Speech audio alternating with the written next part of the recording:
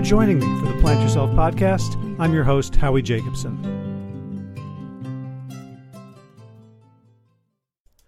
I've known today's guest since 1977 when Jocelyn Zuckerman and I met in 7th grade at South Orange Junior High.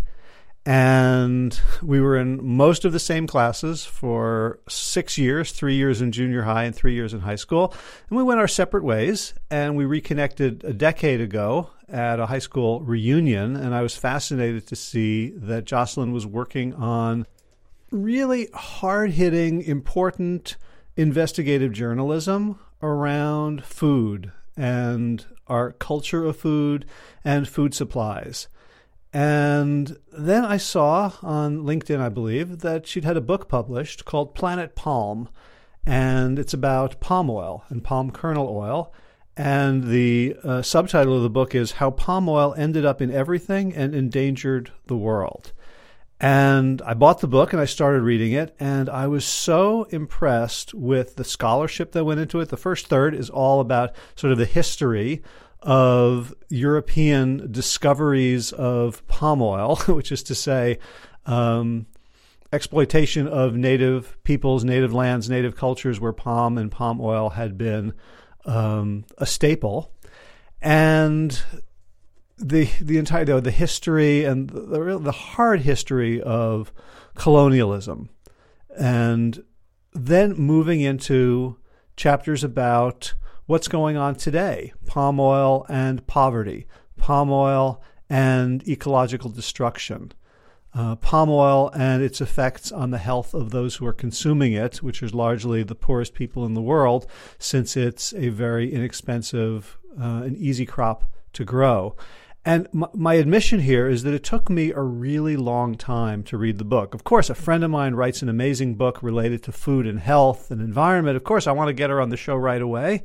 And I ordered the book the day that I saw it, and it took me almost a year to finish it. And to explain why, I'm going to read a bit of the first blurb on the back of the hardcover by Ruth Reichel, who wrote Tender at the Bone and My Kitchen Year. She says, Jocelyn Zuckerman has crossed the globe and looked back in time to show us how much the appetite for palm oil profit has cost us in human suffering, environmental degradation, and loss of biodiversity. This extraordinary work of investigative journalism will make you cry and gnash your teeth. It will fill you with rage. And then she goes on to say, it's essential reading for everyone who wonders if their food choices matter, but I really got hung up with crying, gnashing my teeth, and being filled with rage. It was just more than I could handle, except a few pages at a time. And which led me to realize the courage and the tenacity and the gift that Jocelyn has brought the world by not, I just read it and it ruined me. She had to live it, traveling around the world for years and years, funding it through writing articles for different publications, and unflinchingly looking at and telling this really important story. So I am so thrilled that I finally finished it and that I got to have this wonderful conversation and reconnection with the author. So without further ado, Jocelyn Zuckerman, welcome to the Plant Yourself podcast. Thank you so much. I'm thrilled to be here with you. Yeah. So we haven't seen each other for about a decade almost. And before that, probably 3 decades. Yeah, we go way back. Right?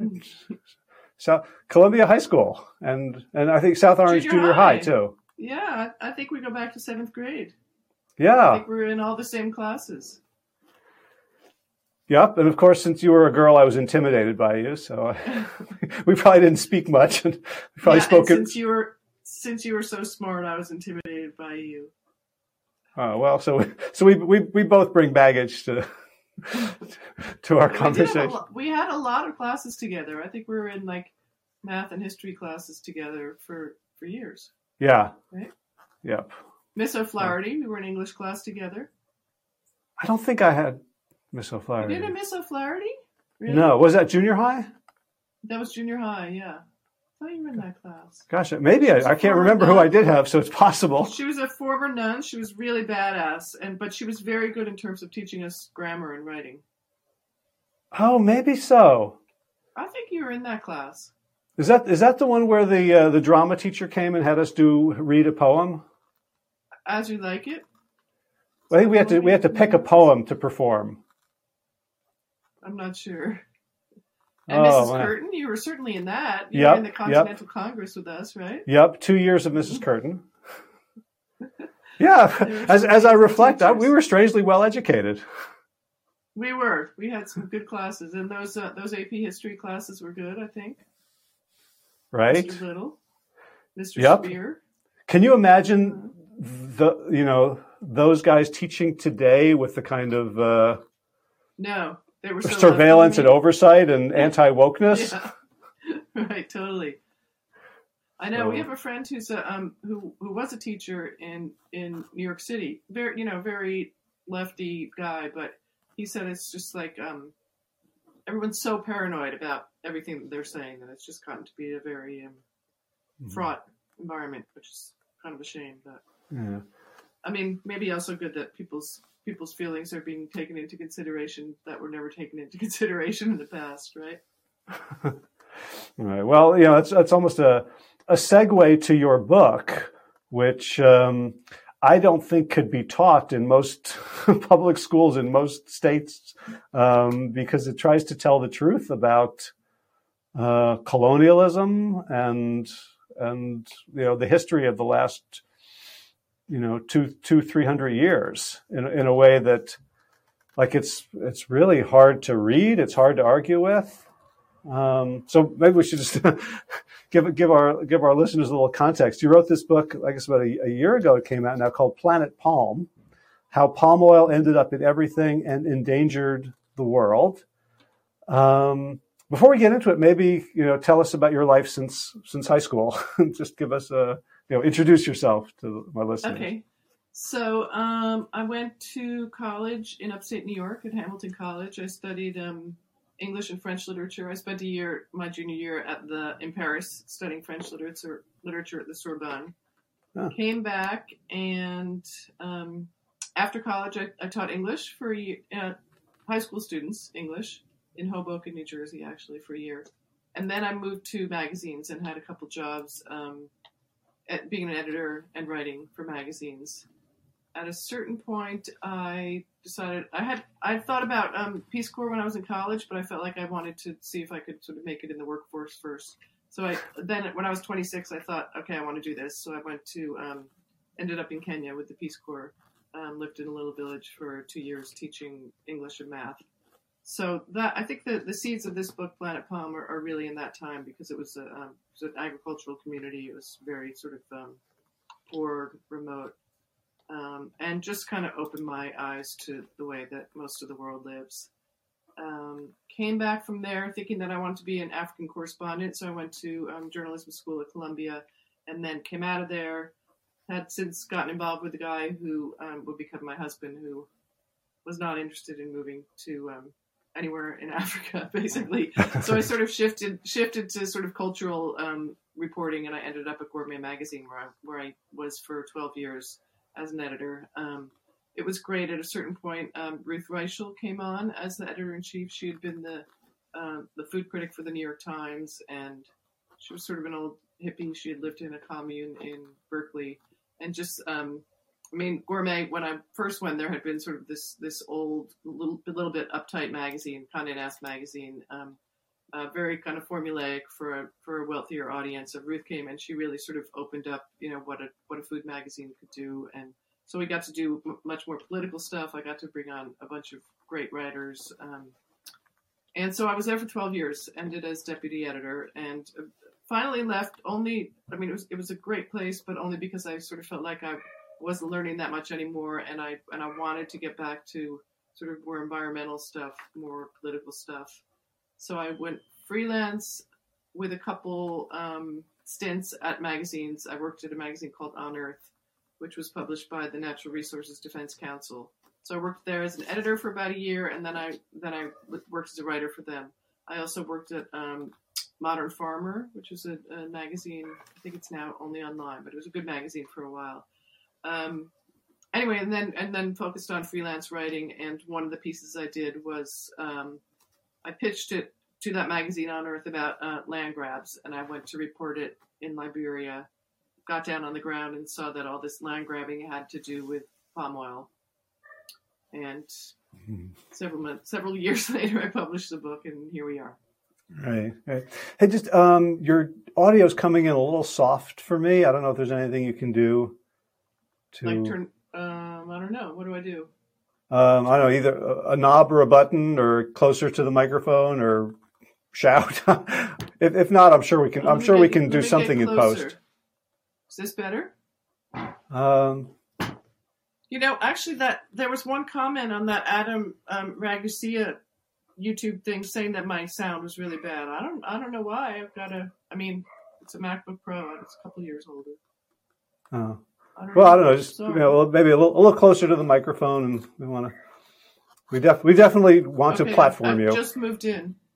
Okay. Great. Now my head's more on your level. Yeah, I mean, I can definitely hear you, so I'm sure I can equalize somehow. But yeah, it doesn't look like it. I don't know what to do. Sorry. Okay. Well, maybe just project. Okay. Mr. Schertzer, that was the guy who was teaching us how to recite poetry. Oh, I didn't have him. Oh, he just came in for 2 weeks in some English teacher's class. We stopped doing sentence diagramming, and we did. Oh, sentence diagramming. Forgot. That was fun. Yeah, Warreners. All right. Well, the mind is the middle-aged mind is doing amazing things. So you open the book with the story of reporting that land grab in Liberia, and you mentioned that you start the book in a way that you didn't dare to start the magazine article, which is Kurt Cobain's song "Rape Me," right, playing in your ears as a kind of an organizing metaphor for what you saw. Yeah. So what did you see? And it was absolutely true. I really did. It was so brutal what I was seeing. That really was the song that was pounding in my head. But I knew my editors would just be like, "Come on, Jocelyn, enough with the rape metaphor." But I just saw this landscape that was devastated. And there's a picture in the book. They just cut down this oil palm company had cut down tropical rainforest for miles and miles. I mean, it was just like a wasteland. And the people I talked to said, we've lived here for generations. We got our fish and our water and our hunted for small animals and all of our vegetables and fruits and our building materials, everything from the forest. And now it's gone. Now we're just marooned here. What do we do? Get jobs with the oil palm company, which were not well paid and kind of brutal in every way. Right, and you said you wrote that article, and after you published it, you wondered, like, had you missed a bigger picture? Were you overdoing the talk about palm oil? Maybe this was an anomaly. What did you do? Right. What did you do then? Because one of the things I just want to say about the book is that it was really hard for me to read, and I say that not in a way that I want to discourage other people from reading it, but it's you discuss a lot of brutal stuff, and I can't even imagine what it must have been to write. But at some point you were like, I've got to explore this in detail. What did you then do to start the whole process of researching this book? So, yeah, I mean, I felt so strong about the whole thing coming back from that Liberia trip. But, yeah, I thought, as I say, I'm sort of this parachuting in journalist. I'm based in New York. And could I have missed the bigger picture, or could this have been, as you said, an anomaly? So I started basically pitching, I didn't know I was going to do a book at that point, but I thought this palm oil stuff is very interesting and sort of nobody's talking about it. So I started pitching stories to other magazines so that mainly I would get myself to Indonesia and Malaysia, and because that's for your listeners, 85% of the palm oil today is produced in Indonesia and Malaysia. So I wanted to get over there and see what it looked like in that context, and talk to workers and talk to villagers, and and I saw basically the same thing. And then I got myself to Guatemala and Brazil, Honduras, and was hearing the same stories over and over. So I felt like, okay, I don't think I got that Liberia story wrong, and in fact, this is probably a bigger story than I even realized. So let's have a little background for people before we get into the story. So what is palm oil? So palm oil is an oil that comes from the oil palm tree. And the oil palm is indigenous to West and Central Africa. There's an oil palm fruit. It's about this big. It's about the shape of a plum, but it's like bright. Can be yellow. It's mostly orange. Can be sort of yellow to red. And you get actually two oils from it. So there's this orange fleshy material from which you get palm oil, and then there's a white kernel, and from that you get another oil called palm kernel oil. And it's been used traditionally in Africa for cooking, for sort of rubbing on the body, for lighting lamps. They tap the sap to make palm wine. They use the leaves for building. But it's since sort of the turn of the century that it has been commoditized, and in particular, as I said, in Southeast Asia, the plant brought from Africa over to Southeast Asia, produced on these huge plantations, and then sort of has found its way into something like 50% of every product on U.S. grocery store shelves. Mm-hmm. Right. So you begin the first part of the book called Unguent of Empire. It's the first time I've read the word unguent since Latin class. Why did you decide to dive into the history as opposed to like what a journalist might do, is just talk about what's going on now? What was the relevance for you? I didn't really know that I was going to do that when I started, looking into this. But then I started reading it, and I was just fascinated because I had no idea. I had no idea that, as I talk about in the book, basically the slave trade, the infrastructure that was put in place for the slave trade in the Niger Delta was then used to trade palm oil, and that palm oil was this really important commodity in the 19th century, and I was fascinated basically on what I was finding, and then there were also some really interesting characters involved in the trade. I talk about George Goldie mainly, this aristocratic British guy who got involved, basically went down and supplanted all the African traders in palm oil. And then this other guy, William Lever, who was the founder of what would become Unilever, which is still, I think, the biggest buyer of palm oil in the world. Mm-hmm. So basically, I was fascinated by what I was reading, and I thought other people would be interested in this. I hope. Yeah, and as I was then reading the contemporary stories, the echoes of the past were really, really loud. Right. Like, it hasn't changed. Plus ça change, I say at one point in the book. Yeah. Yeah. So, George Goldie's a fascinating guy. He comes across originally as sort of this foppish ne'er-do-well, but you do point out he did have a brilliance to him. And it's kind of a sick joke that this guy was kind of ill-equipped for anything other than, colonizing Africa and rationalizing from a Western point of view the palm oil. And he didn't even live there. He went there once, and then he I guess he went there twice. He went there at the end of his career, but he did this all from London. He was just sort of puppeteering from London, and so not seeing the result of his machinations. Yeah, so he created the UAC, right? Then the NAC, and finally the Royal Niger Constabulary. And reading about like the attacks, it kind of reminded me of the worst brutality of the rubber trade. Here in very, very similar. Right, like, okay, so the story is he goes in, or his people go in, take whatever they want, and use every lever, including horrific violence and threats of violence, to essentially enslave an entire population because they have no choice. Right. Well, he also had agents who were going around and sort of coercing chiefs and kings into signing away, often, plying them with alcohol first, and then signing contracts in languages that they didn't understand, which were basically signing over, yes, my territory will be a free trade zone. And then he basically bought off all the traders that were working there, so that he had this monopoly, and basically kicked them out of their own trade. And he reminded me kind of like a lot of sort of Silicon Valley entrepreneurs who are like, oh, I see an inefficient system, I'm going to go in and make it more efficient. Without, and I don't want to compare like Airbnb and Uber to what he did, but this idea, like, we're not even going to think about collateral damage to human beings, because all I'm thinking about is extractive efficiency. Exactly. Yeah. I mean, that's the story of the palm oil industry, really. And then William Lever did the same thing in the Belgian Congo.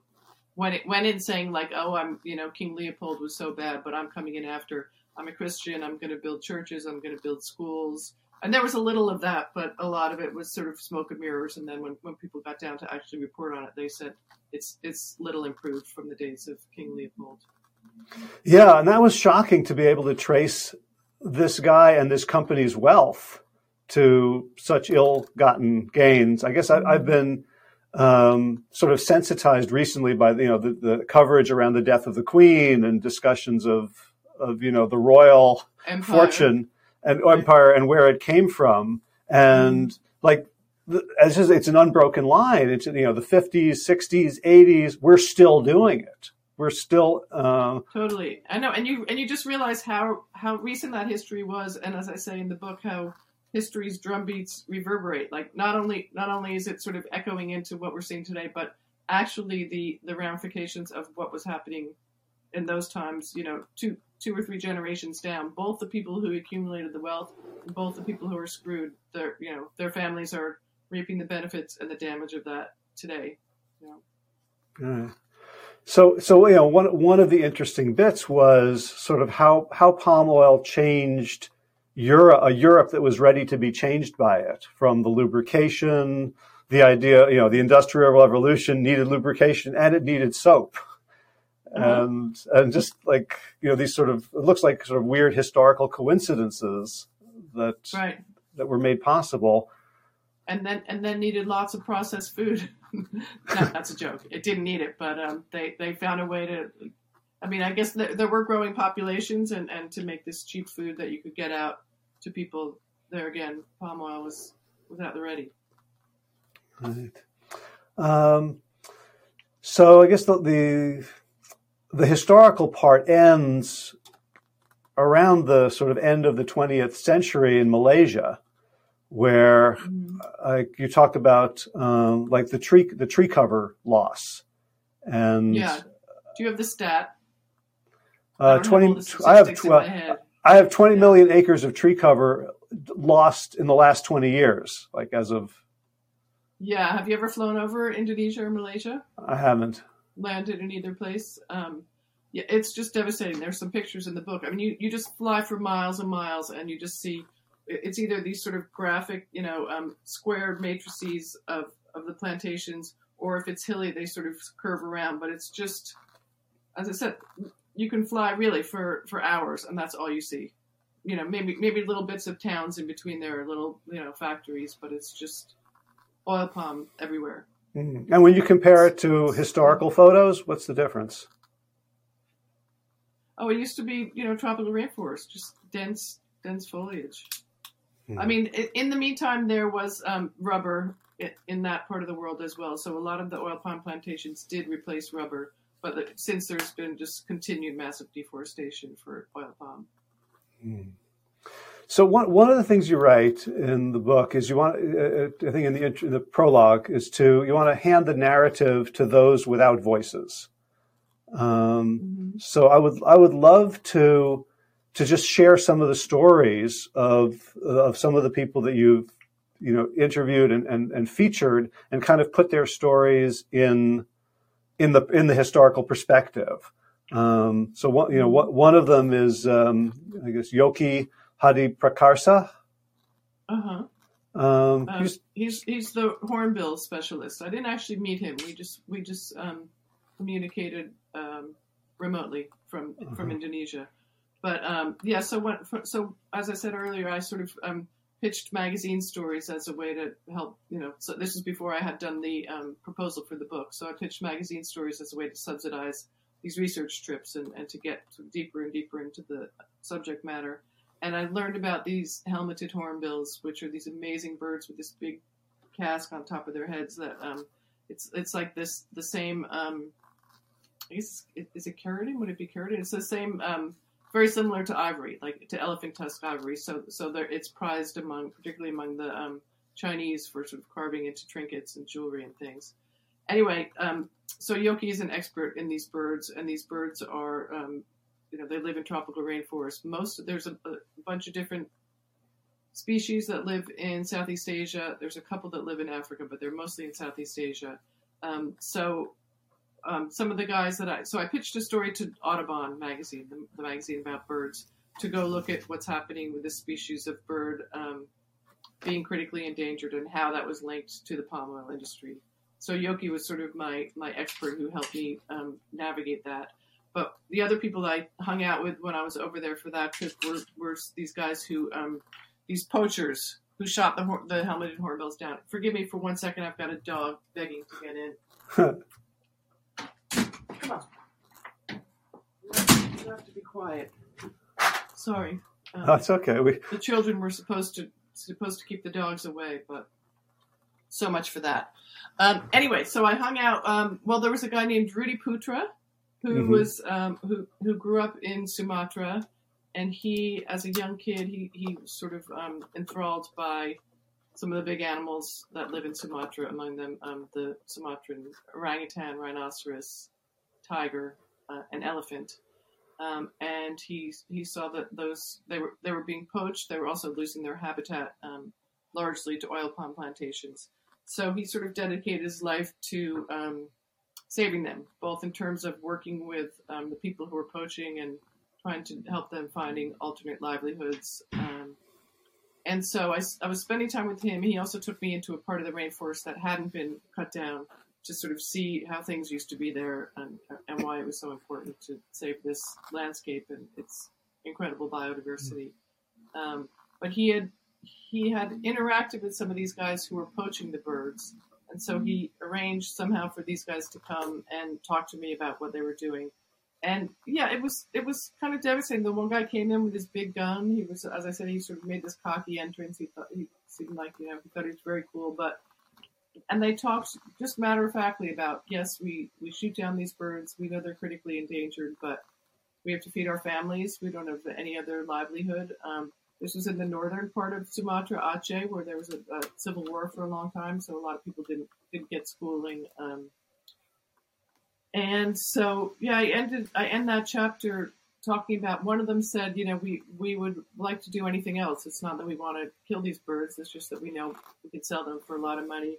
And one of them said that he had his gun modified because the 4mm bullets that it normally shot didn't always kill the birds on contact, and that it just broke their hearts to see the birds suffer. So he had paid money to have it modified so it would shoot a bigger bullet, so he could make sure that when they hit the birds that they would die, so that he didn't have to watch them suffer.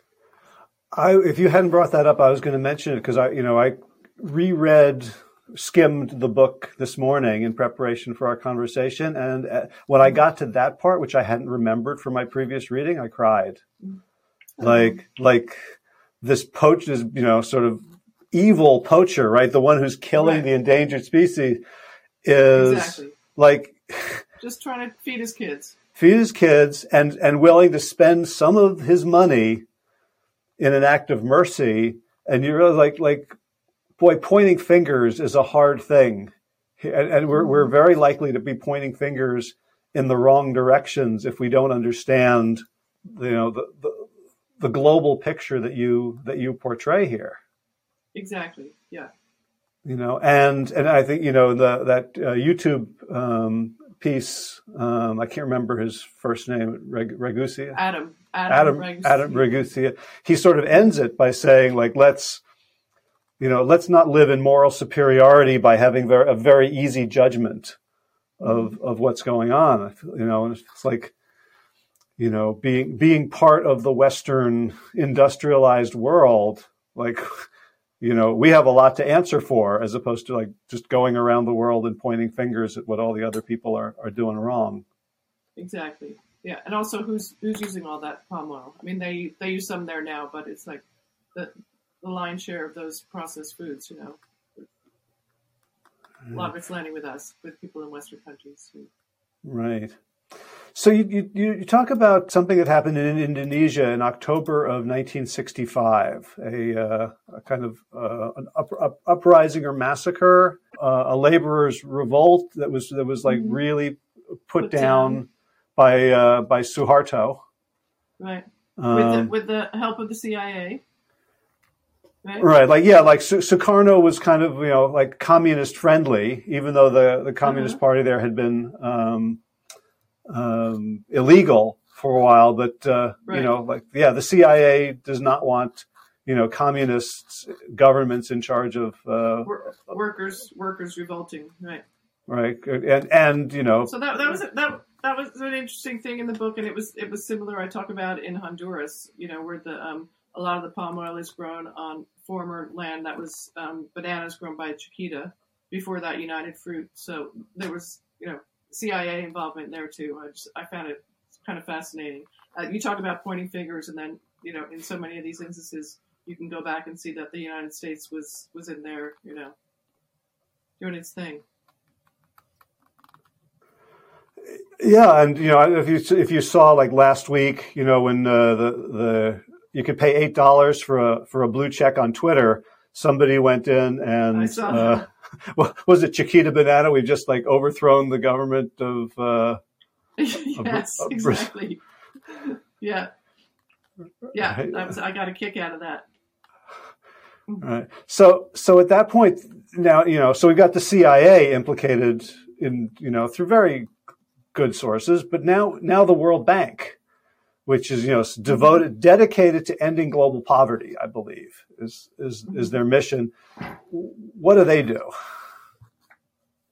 Well, the current president denies climate change, so that'll give you some idea about how far-reaching and inclusive their mindset was. But so I mean, in their defense, it's like you can't always see what's going to result from the measures you take in the future. But the idea was to help alleviate poverty. So when Indonesia and Malaysia gained their independence, they had these big populations of very poor people.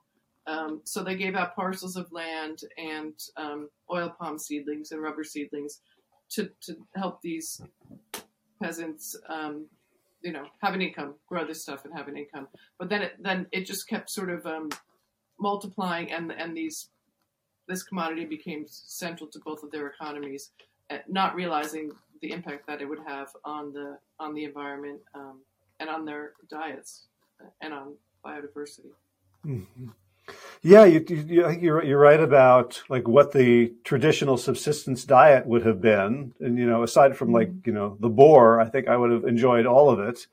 It was very right, lots of roots and seeds and greens, fruits, all sorts of fruits. Right. Yeah. But it was very similar to sort of like dessert economies all over the world, from bananas to pineapples to coffee. That right, we get all this cheap stuff, and the people who are living there can't afford it, and no longer now they're eating ramen and white flour products because all of their subsistence and state lands subsidized rice. Yeah. Yeah, lots of junk food. As I said, in the sort of a lot of these oil palm plantations, there would be little villages that were just marooned in the middle of them because the companies had just sort of bought up or stole all the land around. And in so many of these little villages, there would be a little like bodega type place with just garbage food. All this fried chips and crispy things, and sweets and cigarettes. There was nothing. There was no fresh fruits or vegetables in these places, so the diets were just really garbage. And in Chapter 6, Caravan Dreams, like the poor diet is sort of the least of people's health concerns. You open the chapter by talking about Walter Banegas. Mm-hmm. Could you tell a little bit about him? So he was a worker in Honduras for that company Grupo Harimar, which was a it incorporated, I think, part of what used to be Chiquita, if I'm correct. Anyway, it's on land. They're farming oil palm on land that used to be Chiquita bananas. So these, I talked about sort of the oil palm fruits. They grow in these big bunches way up in the canopy of the oil palm fruits. And people used to sort of shimmy up there and take a machete and knock them down. These days they use these long aluminum poles to bonk these big bunches of fruit down. So he was doing that, and he sort of slid into, I can't remember if it had rained or if they just watered the plants.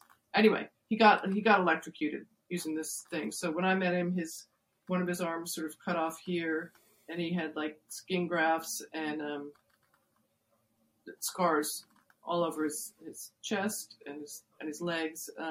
His friends, I talked to some friends who had been with him, and they said he just like exploded in a ball of fire.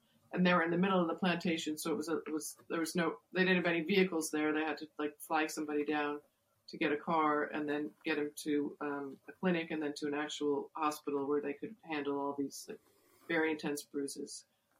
So I talk about that, and then just there's a lot of other health issues that come with working these jobs. They're around harsh chemicals, paraquat, and what's the Roundup one? Yeah, glyphosate. Yeah, exactly. Yeah. So they're handling these harsh chemicals. They say they've got stinging eyes, skin issues. The women in Indonesia have been documented that they've got collapsed uteruses from carrying these heavy fruit bunches and mm-hmm. sacks of oil palm fruits. So, not just health issues. Then they also said there's like the company's so cheap that it won't pay for enough workers to sort of clean up around the trees. So you get snakes in that undergrowth, and some of them are issued boots, but they said they're these cheap boots that the snakes can bite right through. So some of them have died from snake bites. And so they tried to organize against Grupo Harimar, and then a lot of them were harassed or fired for trying to get better concessions from the company.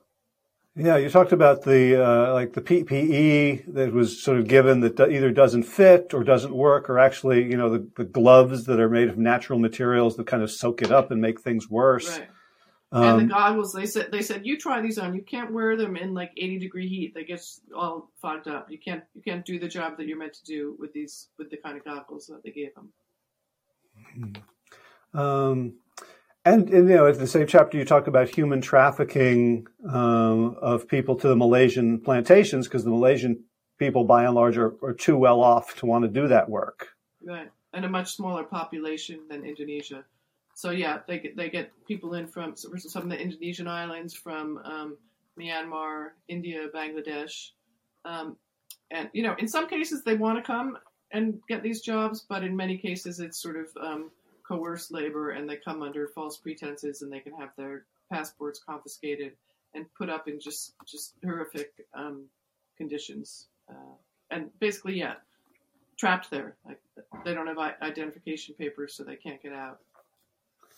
All right, and you also talk about child labor, sexual abuse. These are extremely marginalized and disempowered people. Mm. And so remote. I mean, I also talk about, so that Liberia story, it was like 8 hours to get to the plantations on really awful roads. And the same, so much of my reporting in all these places was just like driving on these really bad roads to get to these very remote places. And that's partly why, as I say in the book, why the industry can get away with this, because, there's just a real lack of oversight, because who's going to get out there? It's not, journalists on occasion, sort of watchdog groups on occasion, but that workers told me in Honduras and Indonesia, like, oh yeah, they know when they're coming. We can talk about, there's something called the Roundtable on Sustainable Palm Oil, which is supposed to monitor the industry, and they say, the company knows when the inspectors are coming, so they hide us like way back there, or they tell us this is what we're supposed to say. So a lot goes on that that is not known about unless somebody's like really making an effort to get there and like spend a lot of time there, which also isn't easy because there's guards on these plantations, and the workers are being intimidated, so they're afraid to talk to journalists, and it's complicated. All right, and you talk about a 2015 Wall Street Journal article on the conglomerate FGV, which the issue from my perspective as a consumer is I don't want to participate in a supply chain that involves sexual abuse, child labor, slavery, trafficking, union busting, intimidation, and yet you talk about the palm oil is. We can trace it pretty much to Nestle, Johnson & Johnson, Colgate-Palmolive, Procter & Gamble, Kellogg's, Mars, Pepsi, L'Oreal, ADM, Cargill, like companies that are just, everywhere in our lives. That there's very little supply chain transparency. Yeah, but and it takes a lot of effort on the consumer's part to go in and track. I mean, I did it for my reporting, but to go in and track like, what mill is this going to, and then what refinery, and then where do those exports go to? FGV, in fact, the U.S. government a year ago, 2 years ago, stopped imports of palm oil from FGV, Feldman Global Ventures, specifically on labor abuse charges. So I don't think that's been reinstated. I haven't checked, but so there were reports on that, credible reports, and so the Border Patrol said, we're not getting imports from this company anymore. So something.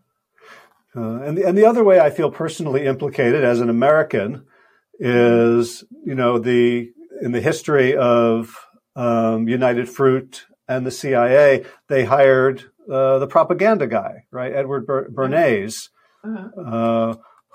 to convince us that the fruit company and were the good guys, and these peasant laborers, were the bad guys. Which same thing. I mean, there's one of the big companies in Honduras, Dinant. I get emails from their PR guy all the time telling me about all the great stuff they're doing, and these guys were they were implicated in many deaths in maybe 2015. There was lots of clashes with the peasants there, and in fact, the World Bank had been loaning them money and then cut it off because of these very credible reports of murders by their guards and other folks connected with the company. And then, as I say in the book, so the Malaysian palm oil industry is somehow more aggressive than the Indonesian one. I guess it's sort of a hangover from history, but they are like, they go after critics very strongly, and they tend to call them neo-colonialists. Like, who are you to tell us poor people, what to do? And then in the course of my reporting, I learned that this whole campaign about the neo-colonialists had been, it was a U.S. lobbying firm, PR firm in D.C. that had come up with this campaign. And was being paid more than $1 million to do it. So the whole campaign is like, how can you tell us what to do, and you're not you're discounting the livelihoods of all these smallholder farmers. So it's all about like it's the poor smallholder farmers, and who are you rich Western people to screw with their lives. But the fact is that these smallholder farmers are like living on the poverty line, if that. And the real money of the industry is very concentrated still among like 10 big companies. The Indonesian ones in particular run by the next generation of folks who were Suharto cronies. So it's still that wealth is still very concentrated, and the power in the industry is still in the hands of a very few. So this idea that like it's the smallholders that are losing out if you criticize the industry is bullshit. Calculated by this PR firm in Washington D.C. lobbying firm. Yeah. Well, one of the shocking anecdotes you share is you're at this conference on global health around, obesity and chronic disease. And the Malaysian Minister of Health gives this rousing speech about bad diet. And then you want to interview him and they say, oh, well, he can talk about everything except palm oil. I couldn't believe it when the guy said that. Yeah. And then he just ghosted me. I never got to interview him. He was like, no, she wants to talk about palm oil. He had been very friendly up until that. Yeah. So how much of your access depended on you, for lack of a better word, lying about what you were writing about? I didn't have to do. I mean, I did do it when I went undercover in Indonesia. I was with a group called Eyes on the Forest, and when I got there, somehow they were worried that we would get stopped, and I needed to be able to show people like why I was there. So I did pretend there. I went in to meet like the sort of municipal head. I don't know exactly what his title was. But I did go in with my binoculars, like saying that I was there to see the helmeted hornbills and the orangutans. Otherwise, I mean, I guess I was prepared to lie, but I didn't really have to because I didn't.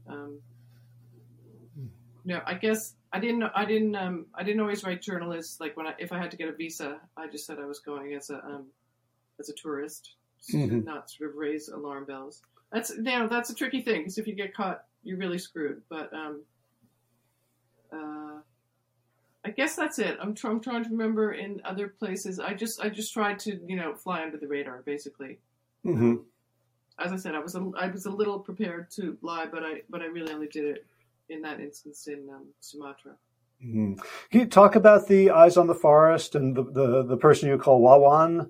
Because as I was reading that part, I was like, boy, you could write like Tom Clancy style, Robert Bourne, Robert Ludlum, like fiction, like this, like the things they had to go through. It felt like so like inside baseball about how to do this work. Can you talk about that? So yeah, they've been at it a couple of years. The lead one in particular. So they go undercover. They pretend they're like, they work for maybe WWF or that they're like, they want to buy land. I think they even will say that they work for the oil palm industry. So basically what they're trying to do is figure out who's growing oil palm in illegal places. Mostly it's like in national parks or on peatlands where you're not supposed to be planting it, or sort of close to a river, or on land that, should be owned by a village, but a company's just sort of gone in and taken over. So they go in and pose as these, in these various different guises. And I tell the story at one point, we're driving, again, this is in Sumatra, just like way far away from much of anything. And we saw a guy sitting next to his truck with all the oil palm fruits mounted up above. And we might have been, I think we were inside a national park at that point. So we knew that he had harvested them, or he'd gotten them from somebody who'd harvested them inside the national park. So they just sort of, they pulled up and he went out, and this guy, as I said, he was kind of like he was a total mensch. These guys were like hunched over their computers half the time doing, and like figuring out their drones and getting photography, but also that out in the field, they just started like playing this game. So anyway, he walked up to the driver and he just started like small talking with him. He said like, is this where you see the tigers? And then he was like, oh, how's your harvest? Where are you taking it? And the guy said, I'm taking it to, I think it was Tebow, like a town nearby. And he said, oh, I have an uncle who lives in Tebow. What's the guy's name, your trader? And then and he was like, that's the same name as my uncle. Just sort of like, extracting all this. And meanwhile, the other guy's taking pictures of his license plate. And it was very funny to see, because I said this guy was like very straight otherwise. And to just see him just start like, totally lying and getting all this information.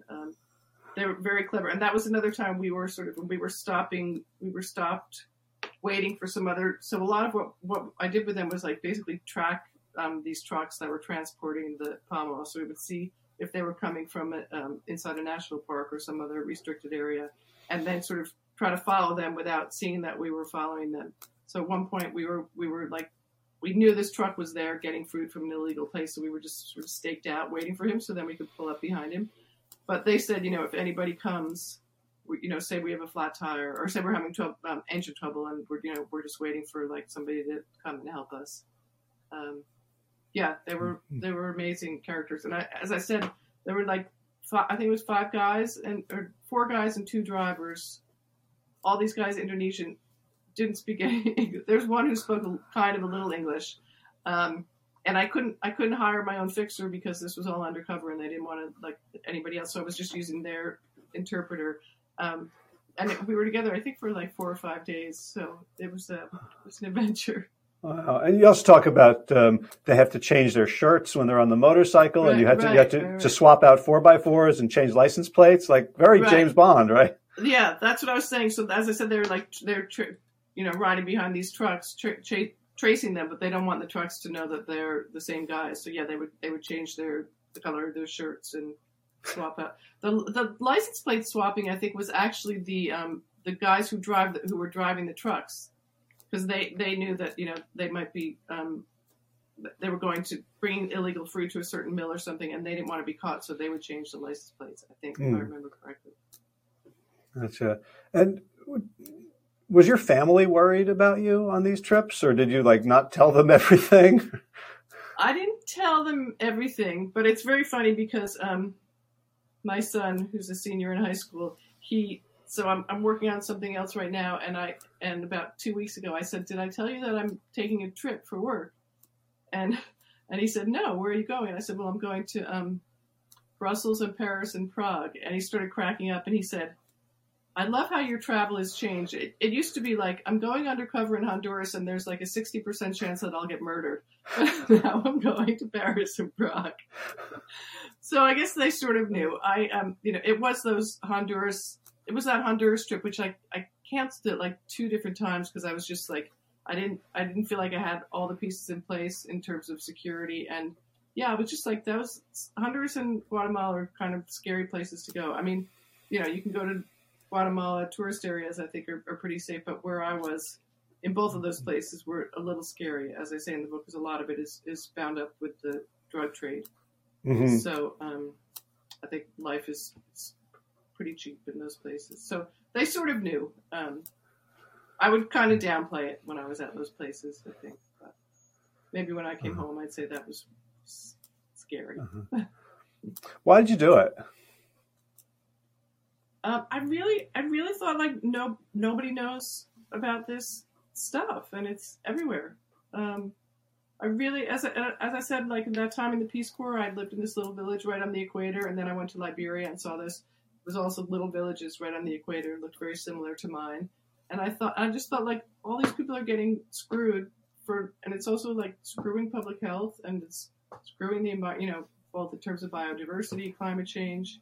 I really felt like it matters. And it's nice to do work that you think matters. And it was interesting. It was really interesting. Okay, good.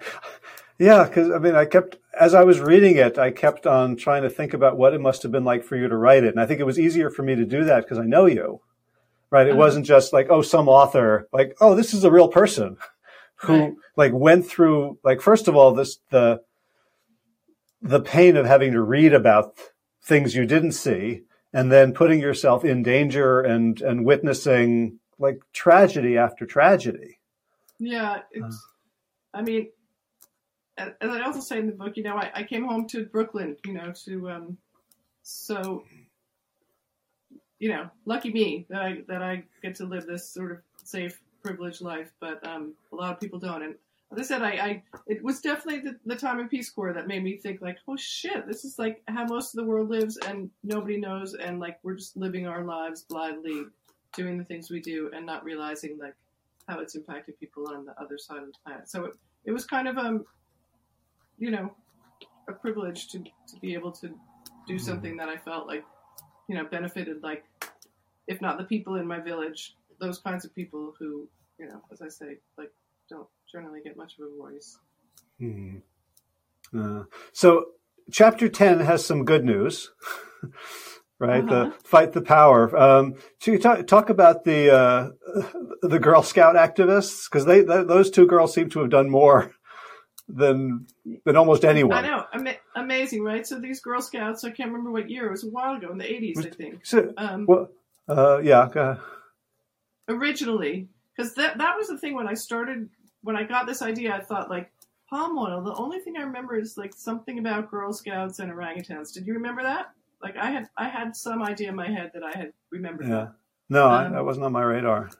So these Girl Scouts we were doing something to get a badge in, I don't know if it was biodiversity or something about the environment, I think. And so they had done like a research program, or maybe it was in orangutans. They'd done a research program on palm oil and its impact on the habitat of the orangutans. They were, I think, like 14 at the time. I'm not positive. And then they started doing more research into palm oil, and they realized like, oh, palm oil is in all the Girl Scout cookies, which are made by Kellogg's, and these kids happen to be in Michigan. So then they started trying to write letters to Kellogg's. They were a little bit ignored at first. Somehow they ended up hooking up with an organization called Mighty Earth in DC that sort of helped them. The organization was like, oh, we've got these adorable girls. They're talking about orangutans. They're talking about Girl Scout cookies. Like, this is a way that we can finally get attention to this really important thing like deforestation in tropical rainforests and climate change. So they sort of helped them, like gave them some media training, and I think helped them get hooked up with journalists. Anyway, then these girls were on Good Morning America and the New York Times and the Wall Street Journal and People Magazine, and so got a lot of publicity. And then what happened was the guy from Mighty Earth and the guy from another organization, they had already been in talks with with Wilmar, the biggest oil palm trader based in Singapore, trying to get the traders to say like, okay, we're not going to trade palm oil that's linked to deforestation. But they weren't really getting much traction. The guys were like, yeah, we'll do that. But then they were like, you've got all these protesters now outside of Kellogg's, and Americans are starting to wake up to this, and your consumers, we can link this, this stuff at Kellogg's to your company, and so you need to. So it was sort of the leverage that they had in saying, people are waking up to this, and the companies that you're selling to are going to be screwed, and you're going to be stuck, with no one to sell your palm oil to. So that sort of put the leverage on the traders, and then they signed like a no deforestation, no peat development on peat. What's the word I want? They vowed not to do that anymore. So it was those Girl Scouts that, with the help of this other organization, sort of ended up being the perfect vehicle to like bring this message to the public. Right, and so given that message, and given the that deal between I think Glenn Horowitz and Kwok, I think was the person he was meeting with. Like again, we have the issue of supply chain, right? Like how confident are you that these aren't just words on paper? Glenn Horowitz is so that Mighty Earth, that organization. They have since started this thing. I forget what it's called, but they've got like satellites all over. It's like a rapid monitoring system. So they've got their eyes on like what's going on, and if they see deforestation, their idea was if we get to the traders, like there are all these different palm oil companies, but they go through not that many traders that then distribute it to these companies. So they thought if we can get the traders, hold the traders' feet to the fire, then that's the way to sort of deal with it better. So what they do is if they see deforestation, they get in touch with the trading companies that they know that palm oil is going to go to, and they say, you need to cut that off immediately, or we're gonna do lots of media about how you're trading palm oil linked to deforestation and peat development. So I think they're doing a pretty good job, and it has had an impact on deforestation. That said, there is leakage. I mean, there are companies that just don't care, and they know, maybe if they're not going to find their market in the States or in Europe, they can always find a market in China or Pakistan or India where consumers aren't, tend not to care as much about, tend not to have the luxury to care as much about, environmental concerns or human rights concerns. So I think it's helped. I don't think it's like, foolproof. It's not like tightly. Well, in the epilogue, which you said, like, I didn't think I was going to write this epilogue, but the pandemic happened, and so let's talk about it. You do offer ideas about what we can do, but like palm oil is, it's at the center of a lot, but it's also a symptom Right. of lots of other structures. What's now 2 years on from the beginning of the pandemic, when you have a sort of a lot more perspective and hindsight, what do you think we need to do, both as you and me and people who are listening, as citizens and consumers, and what kind of policy changes could really make a difference? I was very heartened to see, was it yesterday or the day before, finally, like, developed countries said, okay, we're gonna help fund poor countries being impacted by climate change. I think the same thing needs to happen. It started to happen a little bit, but in a much bigger way in terms of deforestation and biodiversity. I think we sitting here in New York, Paris, London need to realize, like, it's not a problem that's over there. If climate change, if we don't get a handle on climate change, if we don't stop this, biodiversity loss, deforestation, we're all screwed. All our lifestyles are going to go away. So I think, and realizing, historically, we've extracted so much wealth from these places that we need to put both the history in perspective and also the hope for a future, and in that way, like, say, yeah, we need to pay the Congolese to keep the rainforests standing, pay the Indonesians, not so much tell them you need to keep your rainforest standing, but say it's in our interest and we're willing to negotiate with you so that we can save the planet, basically. That's the main thing. I think, like, take responsibility both for what's happened historically, and for, like, what we want to happen in the future, and take steps to make it happen in a way that, like, takes into consideration, okay, there are all of those oil palm farmers, and if you're gonna stop growing this much oil palm, you're gonna need to help them transition to something else, help ensure that they have livelihoods. It's complicated. It's very complicated. It's not just like, I'm going to stop using palm oil, right?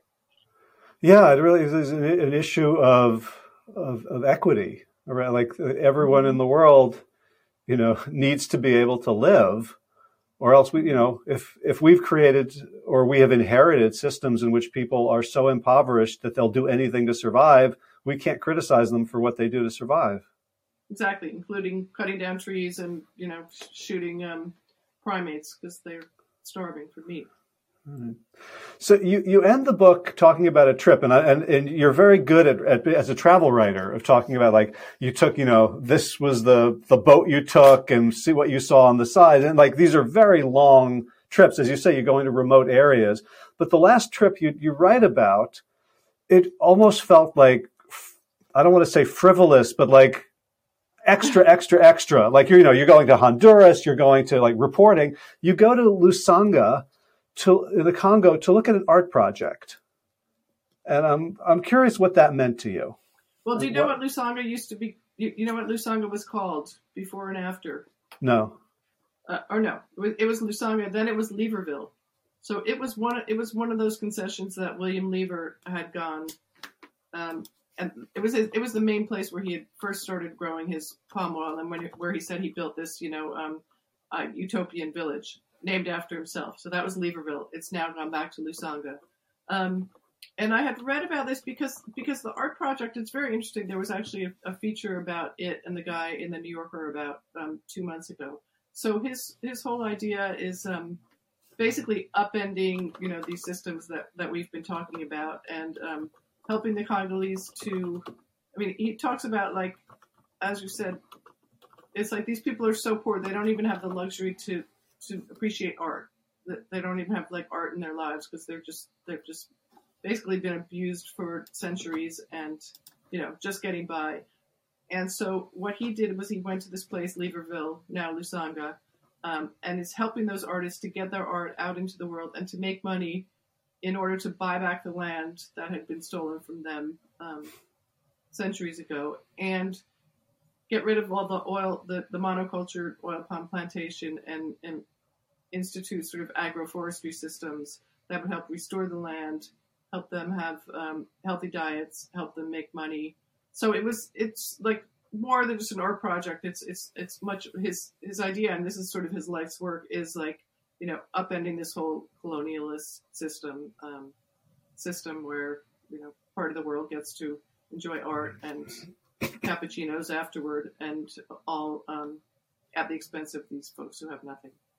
Right, and yeah, I think there's some photos of some of the artworks, and you describe some of it, that this is, there's a lot of depth and meaning, specific, like it's art about this colonial history and what their parents and grandparents suffered. Right. Like it's very expressive. Who worked for Lever? Yeah.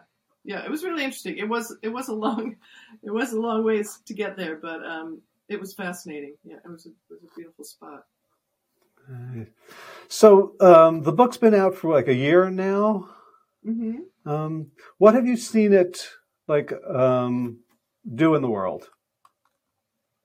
It's I didn't expect much from it. Frankly, it's done pretty well. It was shortlisted for the Helen Bernstein Award, which is the New York Public Library's award for nonfiction, which was kind of exciting. I gave it some exposure. I lost to the woman who wrote Invisible Child, as I knew I would. She also won the Pulitzer, but and it got an award from the the Society of Environmental Journalists, and another nod from like a nature writing award.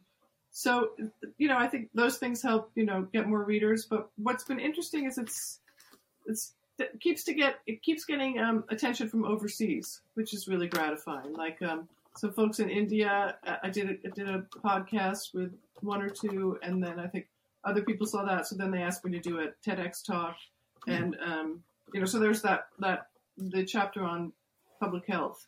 Mm-hmm. Is reported from India, mostly about India, because India is the number one importer of palm oil. So anyway, it's it's not a bestseller. Didn't expect it to be, but I think it does seem to continue to get interest from different parts of the world, which is nice.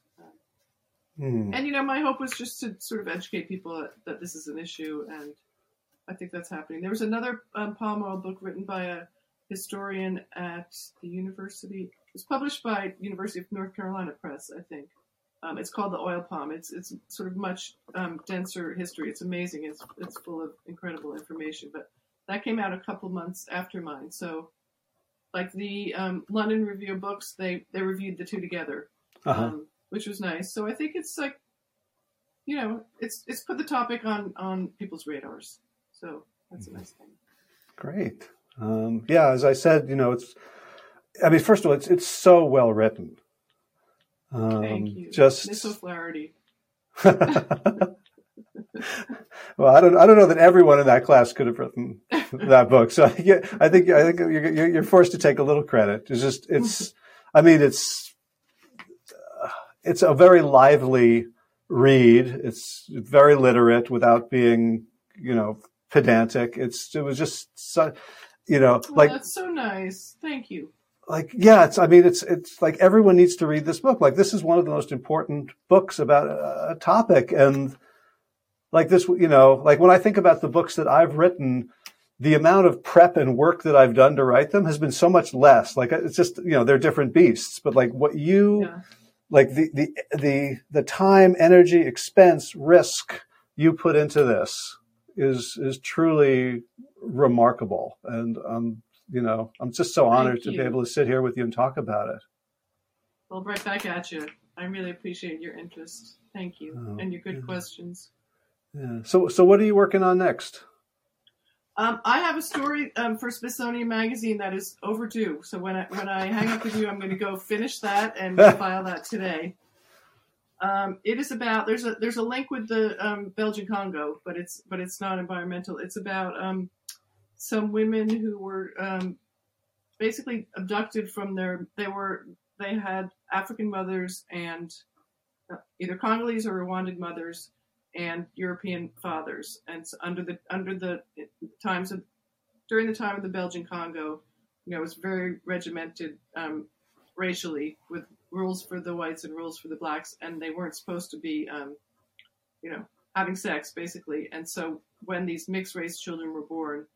They basically abducted them from the houses between the ages of 2 and 4. They were keeping track of them. When they knew that they could go to the bathroom on their own, they took them and then they brought them to Catholic missions, where these nuns raised them in pretty, like, horrific conditions. The Catholic nuns being paid by the Belgian state to keep these kids.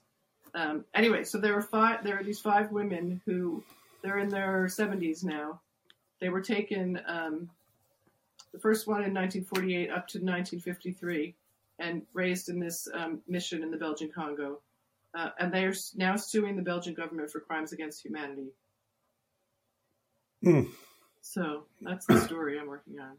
That's why I was in Brussels and Paris.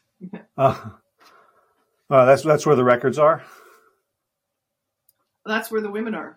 Oh, okay. Well, so it's that. I'm also working on research for a new book, and there's a woman in Paris.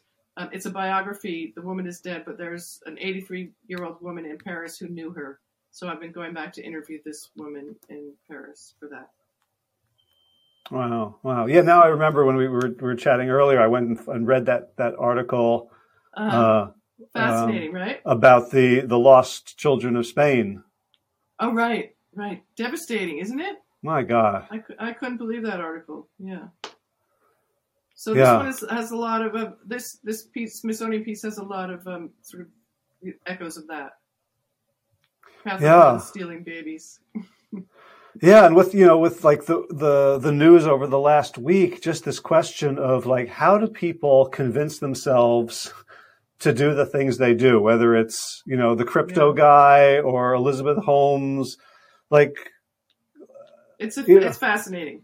And would I be any different? Like, do I have any, am I just fortunate that I was never put in a position where I had to go through those kind of moral gymnastics? Or maybe I have, and I just don't even know it. Yeah, it's very interesting. Anyway, it's these women are all grandmothers now, and they had never even told their kids their stories because they were with these nuns, and then independence came, and the nuns and the priests just bailed, and so they left these little girls on their own. So they were at the mercy of militias, and just horrible things happened to them. And so they're very brave.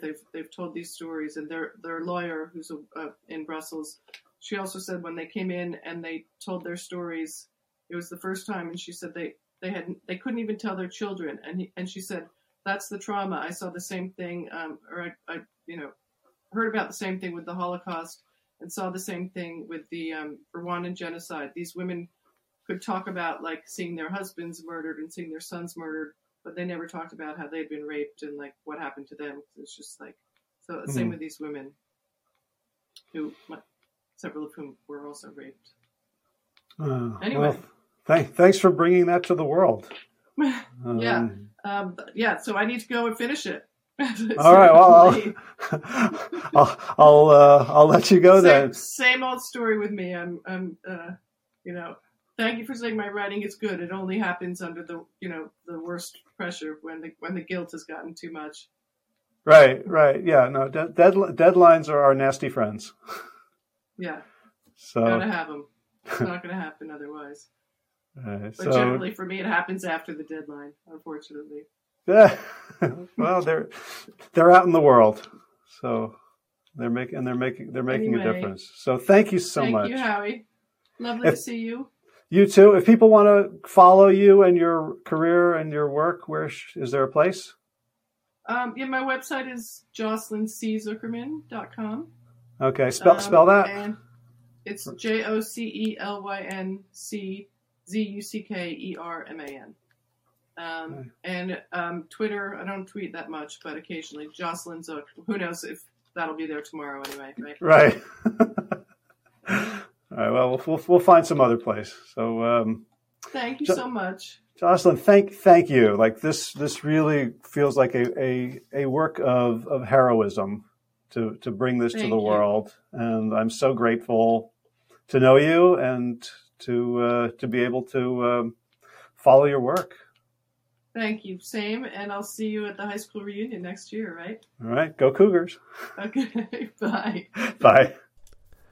All right. You can check out the show notes for today's episode at plantyourself.com/543. And please go get this book. It is so important. Buy it for your friends who are history buffs. Buy it for your friends who are food buffs or health buffs. This is an important story. And most of it, I was a history major in college, and most of it, almost all of it, was new to me. And this is a story that needs to be told. And if for those of us who can hear it, there are things we can do right now around food politics and food choices to begin to stem the tide. It's not just one of those things where all we have to do is wring our hands. There's a lot of wringing of hands, but there's also voting, organizing, sharing this message, and taking action. All right, so in garden news, garlic's in the ground. I think I mentioned that last week. It got real cold this week, down into the mid-20s, and we're not sure if the cloth row covers that we put are going to be sufficient for the leafy greens. Garlic should be fine under the ground. The Russian kale, the hardiest of the kale, should be fine, but some of the other greens, maybe the broccoli, maybe we didn't protect them good enough. Movement news, I have been running 4 mornings a week, just a 5K, nice and easy. It's before my foot starts to hurt or anything starts to seize up, and it's better than nothing. And I'm hoping that I'll either stay there or build on it, but it feels like a kind of a small step back in the right direction. Also, I joined a Ultimate Frisbee clinic for adults to learn how to play better. And so that's going to be on Saturday mornings, and our games have shifted to Sunday. So depending on how I'm feeling, I might get twice as much weekend ultimate as I'm getting now. Plus, we're playing Thursday nights under the lights. So it feels like the movement part is pretty much dialed in at this point, as long as I can just stay uninjured. All right, time for thanks. Thanks to Will Ridenhour for allowing me to use his beautiful song Sabali Dawn, The Dance of Peace. You can find more of Will's music at his website, willridenhour.com. And of course, thanks to all of you Plant Yourself podcast patrons. Kim Harrison, Lynn McClellan, Brittany Porter, Dominic Maurer, Barbara Whitney, Tammy Black, Amy Good, Amanda Hatherley, Mary Jane Wheeler, Ellen Kennelly, Melissa Cobb, Rachel Behrens, Tina Scharf, Tina Ahern, Jen Filikanovsky, David Bizek, The Mysterious Michelle X, Elsbeth Feldman, Leah Stoller, Alan Christensen, Colleen Peck, Michelle Landry, Josina, Sarah Durkis, Kelly Cameron, Janet Selby, Claire Adams, Tom Franzek, Jeanette Bennett, Gila Cert, David Donahue, Blair Cyborg, Dorona Vizov, Gio and Carolyn Argentati, Jody Friesner, Misha Rosen, Michael Warbeck, Aviva Lael, Alicia Lemus, Val Linneman, Nick Harper, Bandana Chawley, Molly Levine, The Inscrutable Harry R., Susan Laverty, The Panda Vegan, Craig Kovic, Adam Scharf, Karen Burry, Heather Morgan, Nigel Davies, Marion Blum, Teresa Koppel, Julian Watkins, Breed O'Connell, Sharon Hirschman, Linda Ayad, Holm Hedegaard, Isa Tuzinwa, Connie Hainline, Aaron Greer, Alicia Davis, Heather O'Connor, Carolyn Jensen, Sherry Olakoski of Plant Powered for Health, Karen Smith, Scott Marani, Karen and Joe Crabtree, Kirby Burton, Teresa Carell, Kevin McCauley, Elizabeth Rothschild, Ann Jesse, Cheryl Dwyer, Jenny Hazelton, Peter W. Evans,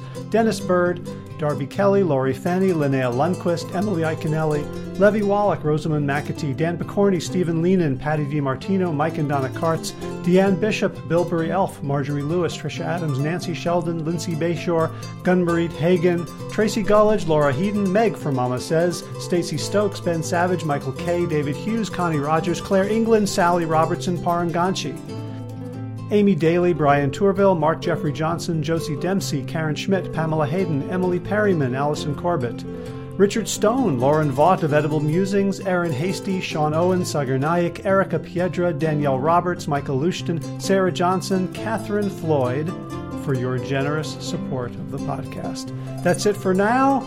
As always, be well, my friends.